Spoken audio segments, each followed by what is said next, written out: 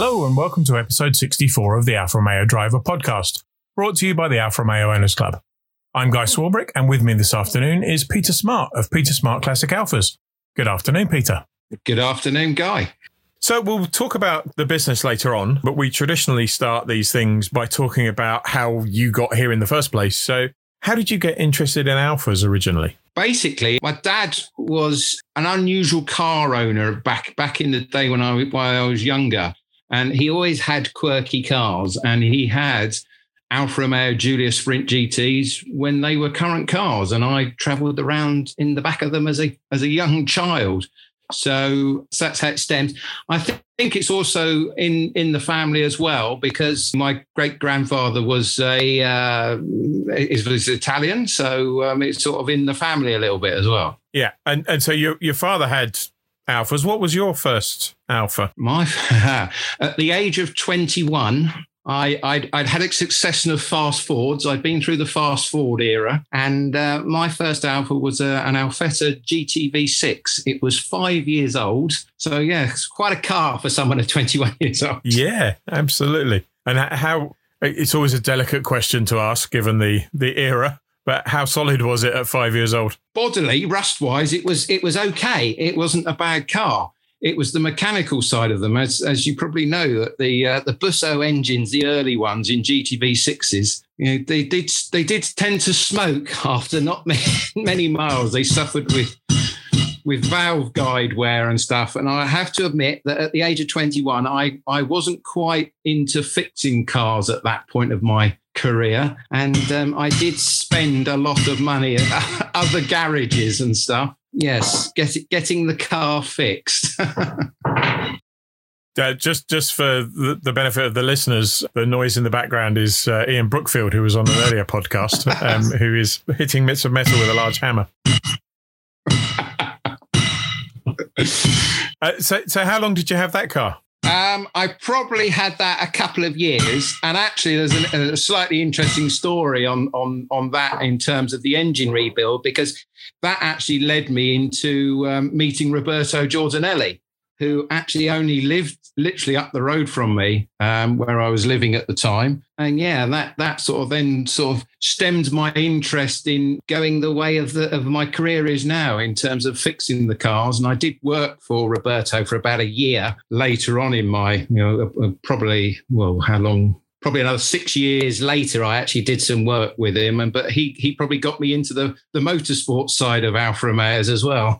And we'll definitely talk about that in a minute. So that was the first car. Now, for people outside the trade, my next question is usually to ask them, how many Alfas they've had and talk through the history. But every time we have somebody who's in the trade, that becomes a very difficult question to answer. It does, yes, because we always seem to end up with lots of cars over the years.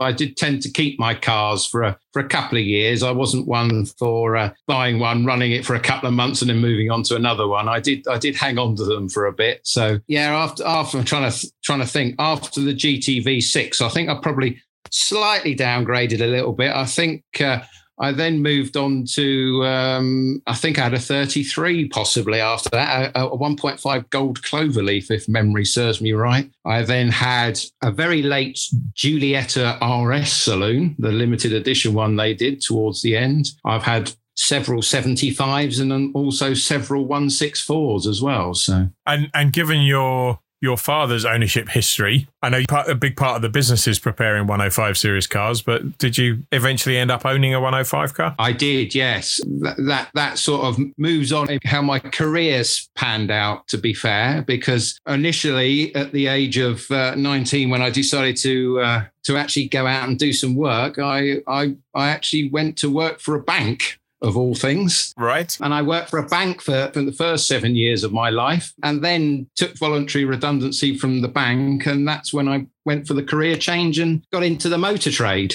So that I had a reasonable payoff from the bank, and I basically started buying and selling old Alfas. And yes, I got my first 105 that way. And that actually, it was a 105 that I bought, and actually for some reason no one wanted to buy it. And at that point I was thinking wanted to go racing. I'd been watching the Alfa Championship and following them around the various UK circuits and stuff, and thought I'd like to have a go at this. I ended up converting this 105 I couldn't sell. So that's a nice segue. Talk us through the racing career. When did that start, and how did it progress? Yeah, I had my first race towards the end of 1994. I think it was through the Owners Club at the time. They were trying to launch a classic Alfa race series. And I did my first ever race was at Castle Combe in this classic Alfa race series. And I drove the car to the circuit and fortunately drove it home again. Trundled around near the back, but no, had great fun. And then a few weeks later, I went up and drove all the way up to Donington Park as well and did that. So they were the two races I did in 1994. And then in 95, I decided to get myself a trailer and a tow car and do it a bit slightly more professionally than driving it and worrying about whether I broke it or not. And the next two years I did what was the Italian Intermarque Championship back in 95 and 96. And actually in 95, I was the Italian Intermarque class champion. So that was good. And that was that still in the 105 that you couldn't sell, or was that a different car by then? Yeah, that was in my green. It was green. It was Oliver Verde. It was an unusual colour as well. It wasn't a red one. And I had that car for a number of years. It did end up getting repainted retail red at one point. I seem to remember in the late 90s. But no, I raced that car on and off, for probably the next 10 years or so. And then actually I met my current wife and we moved down to Dorset, and the car actually just, unfortunately, with the business sort of moving on a bit then and having a new home and family started, the race car sadly got put to one side, and it was just sitting there. And I thought, at the moment, I can't see when I'm going to use it again. I was a bit short on storage, so I advertised it and sold it, and always regretted selling it. But bizarrely, I then went on to sell it a further 3 or 4 times to various different people, because everybody who bought it back to me to sell on their behalf again. And is that car still competing? The car is still currently competing with the HSCC in the 70s Road Sport Series. Brilliant. Fantastic stuff. The racing took a break then. How long was it before you were back on track? I was back on track probably early 2010s, basically. I bought a 75 Twin Spark, already race-prepared car. And I did the classic touring car pre-93 series with that. Had some good fun in that. And then I actually bought an old Class F Alfa Sud TI in 2011 from Ian Brookfield that had been languishing in his garage, one of his cars. And I then in 2012 went and did the Classic Touring Cars Group 1 Championship in the Sud TI that I'd bought, and actually won the class with that and finished second overall to a Rover SD1. Brilliant. And you're still racing now, nearly 30 years after you started. I think I most recently saw you out at Festival Italia or at Brands Hatch. Yeah, with the blue Giulia TI now, which again it was a car that I bought last year. It was offered to me. I couldn't turn it down. So we got it. It hadn't been used for quite a number of years as a race car, so we recommissioned it and got it back on track, and it's performing very well. Seemed to be doing all right. Yeah, that was another class win, I think, wasn't it? Yes, it was. Yes, I've had a few class wins. I've done a couple at Brands Hatch with the HSCC and the HRDC. I had a class win at Mallory Park with the HRDC and another class win at Snetterton as well. So this season's been good with that car. And anybody who goes to events like the HRDC races will see a lot of Peter Smart Sunstrips. How many race cars are you preparing at any one time, or have built? We've built quite a few cars. We mainly building engines for cars at the moment. We we went through a couple of years ago of building quite a lot of engines for the HSCC 70s Road Sport series. So yeah, that's been good. I've done quite a lot of race support over the last few years as well for customers at the HSCC meetings. So no, that side of the business is very good. And yeah, it's something that we enjoy doing as well. Is the race stuff. And are you planning to keep on racing that Blue Julia, or have you got something else, another project in the pipeline? No, I will continue racing the Blue Julia TI. Hopefully, yeah. Whether I might do another one this year. We got one more HRDC race at Silverstone Grand Prix towards the end of October. Just thinking about whether I do that, or hopefully another fullish season next year with it. Brilliant. So let's go back to the business a little. You said you started off, you did the year with Roberto and then started buying and selling. So yes. Was that more of a conventional garage business, for want of a better phrase, initially? When did the motorsport preparation side of things start? That's not started until more recently in terms of the motorsport side of it. I would say when Ian came to work for me and stuff, with his background in motorsport as well. So the two of us, combined, and that's how the sort of motorsport side of it has developed a bit more, and especially in terms of race support and stuff as well. And you started off because of the GTV6. I think you're probably known, certainly particularly for looking after 105 series cars. So how did the business develop on the road car side of things? Well, basically, when I moved down to Dorset, I was still just buying and selling cars and stuff, and I had sort of time on my hands when I was waiting for the phone to ring for people to want to come and buy cars and stuff. I was thinking, well, what do I do? So I went out and I found a 105 project car and basically restored that and then sold it on. And cut a long story short, it was something that suddenly other people heard about, that I was doing this, and it's sort of developed from there, as it were. We probably do about 50-50 between road car restorations and race car preparation and stuff. Okay. And does it tend to be people coming in for full restoration, or is the kind of basic maintenance and repair work alongside that as well? Yeah, we normally have a couple of cars in at one time for full restorations. Currently, we've got a lovely little 1600 Duetto Spider that we're doing a full restoration on for a customer, alongside an Alfa Sud TI as well. So Ian's very excited about having the Sud TI yeah, in. I'm sure. Bit of cross-selling for his business there as well. Exactly. Yes.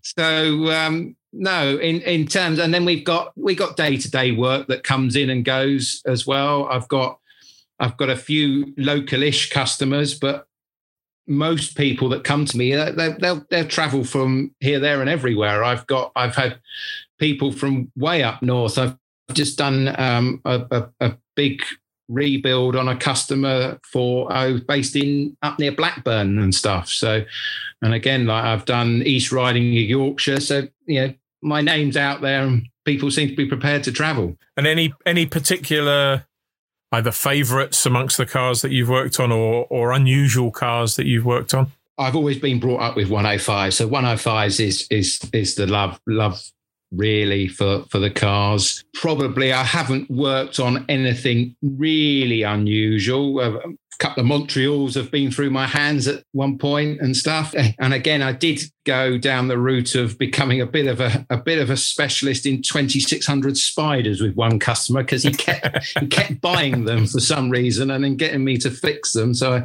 yes, I do tend to know a reasonable amount of 2600 Spiders, but whether that's a good or a bad thing, I don't know. Well, if you know a reasonable number, that must be quite a high proportion of all of them in the UK. Yes. Any plans for the future of the business? I mean, you're busy with two cars and routine work and the motorsport preparation. Yeah, I mean, it works quite well between myself and Ian. We it's only a small business, and we work really well together. He works quite well on the mechanical side of stuff, and I'm a bit more of a bodywork and person and stuff. So the two of us work well together. at the moment, I've got no intention of expanding and getting too big and everything. I'm quite happy with the business as the size it is at the moment. I know we're all trying to forget it, but the pandemic had an interesting effect on the classic car industry. I think probably one that most people wouldn't have predicted, in that lots of people ended up really busy. How was it for you? Exactly that. It was really busy. And it worked out really well because we had a couple of biggish, what you'd call resto mod jobs on a couple of 105s that we did. So it enabled us to actually get those completed a little bit quicker than we'd hoped. So that was good for the customer. He could get his car back a bit sooner than he anticipated and stuff. So from that point of view, the pandemic, it didn't really have an effect on us. We both, Ian and I, came in, did our work and went home again. Didn't see anybody. And you mentioned resto mods. It was always a potentially controversial area. How moddy are your resto mods? What kind of things do you do to bring them up to date? We basically we go with what the customer likes. I mean, I'm open to whatever the customer wants on their car. I don't disagree or agree with what they do. So, it's down to the customer. If they want that on their car, I'm happy to do it. Again, I'm equally happy to build someone a completely standard original car if they want as well. So I'm not bothered either way, which I love a resto mod, and there's great things out there in terms of the parts and what you can build and stuff. But equally, it's also nice to build some completely original standard cars as well. And we've just completed a lovely little Giulia 101 Spider that came to me basically in a big box of bits. And again, we've built that back to completely standard, a lovely original car. And anything that you haven't worked on that you would like to work on? Yeah, we're probably could be getting a bit exotic and stuff, and I'm probably never like to see one in my lifetime. And it's a car I'd love to own as well, is like a TZ1 or even a Giulietta SZ. I think they're lovely little cars. Yeah, Giulietta SZs, there's probably more of them around that aren't in museums than there are TZ1s. Yeah. But no, they're both lovely looking cars. And I'd love to own either of those cars, as well as obviously being a 105 person, I'd love to own a real GTA if the opportunity arose. Obviously, my preference obviously relates to a lot of the old stuff. I don't, as a business, we don't tend to do anything much past our Feta GTV6s and stuff like that. I leave the modern cars to modern specialists to be able to fix. I've just never had the inclination to invest in all the computer diagnostics that you need for modern cars and stuff. So, and I guess on the 105, 116 side of things, we're probably actually at a point now where the numbers are pretty steady, and if anything, growing, because there's still a few cars coming in every year from Europe. So it's almost the opposite of modern cars, where the number of cars on the road goes down every year. Your customer base is probably growing, if anything. Yes, I've seem to be regularly each year taking on several new customers and stuff. And there's new people who always loved the 105 and love to buy them. So there's always seems to be new people coming into the 105 series, as well as other older Alfas as well. So what is the setup? If somebody walks into Peter Smart Classic Alfas, what can they expect? What does it look like in terms of the workshops and setup? Yeah, and the facilities, and we've got a lovely little reception area that you come in. We're both hands-on as much as we can be. I tend to be a little bit more behind the desk, and Ian doing a lot of mechanical work. So we've got a couple of ramps, and we've got indoor facilities that we can get at least 7 cars inside. We've got obviously a lot of proper Alfa special tools for the 105s, which we do actually regularly use, which is very good. And, we've got a lot of up-to-date equipment, modern day big presses and glass cabinets and stuff. So I try and do as much restoration work in-house as I can. The only things that we don't do is painting, but I've got a very good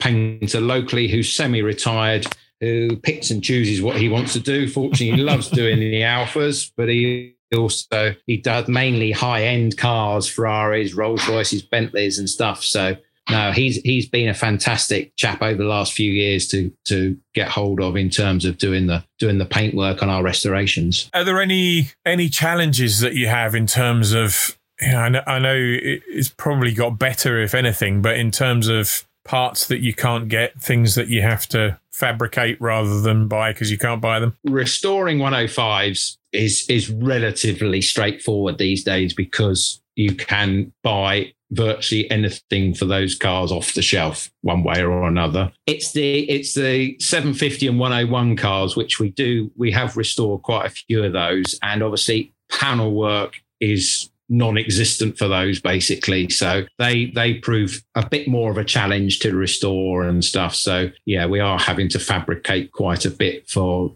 when we do restorations on those cars. And actually the same with our Feta GTVs. Our Feta GTVs, they've always been the poor relation to the 105 in terms of parts supply and stuff. But I mean, hopefully there's companies out there that are moving forward with bits. So, and you talked about the fact that you, I can't remember, you said you have had recently a SUD in the workshop. Is that another string to the bow in, as well as the 105s and 116s, or was that a one-off? I guess it's not a huge pool of cars to work on anyway. No, it's actually not a bad SUD because we've stripped it back to a bare shell and everything, and it actually doesn't need a huge amount of welding to it. It's amazing how some of these Alfa SUDs actually have survived over the years. So no, I mean, I'm more than happy to restore anything from, say, Alfa SUDs, our Feta GTVs, but obviously our main core is the 105s and also the older, say, 750 101s again. We've restored a few of those over the last few years, and I've owned a Giulietta Sprint many years ago. I loved it. Great cars as well. I guess the other thing we haven't really talked about is the club. So you talked about the fact that you got involved in the race series initially because the club was recruiting. How far into your Alfa journey did you join the club, and how active have you been locally? I know you do things with the Wessex section now. Well, I can tell you it's my 30th anniversary this year of being a member of the Alfa Romeo Owners Club. Which is not bad out of 56. So I joined in 1992. So I would have joined, probably not long after, or probably still owning the GTV6, I think. But certainly I remember fondly going to the National Alfa days when they were at Stamford Hall and stuff. They were good days. Yeah, and very different kind of atmosphere, wasn't there? And lots of people selling parts. Yeah, exactly. It's when you had proper old-fashioned stall holders. Yeah. I remember going there with a friend who naively was trying to get a rear bumper for a 75 V6. And lots of people had front bumpers for 75 V6s, but nobody had a rear. And every time he asked them whether they had a rear as well, they kind of laughed at him and said, no, the reason I've got a front is because that one went off backwards into a tree, which is exactly what he'd done with his. Yeah. That's been brilliant. It's been an absolute pleasure. Thank you, Peter. That's great, Guy. Thank you very much. Well, that's all for this week. We'll be back in 2 weeks' time on Sunday, the 2nd of October. Episode 65 will be available to download from 1:30 p.m. from Apple Podcasts, Spotify, YouTube, and everywhere else good podcasts are found. Until then, stay safe.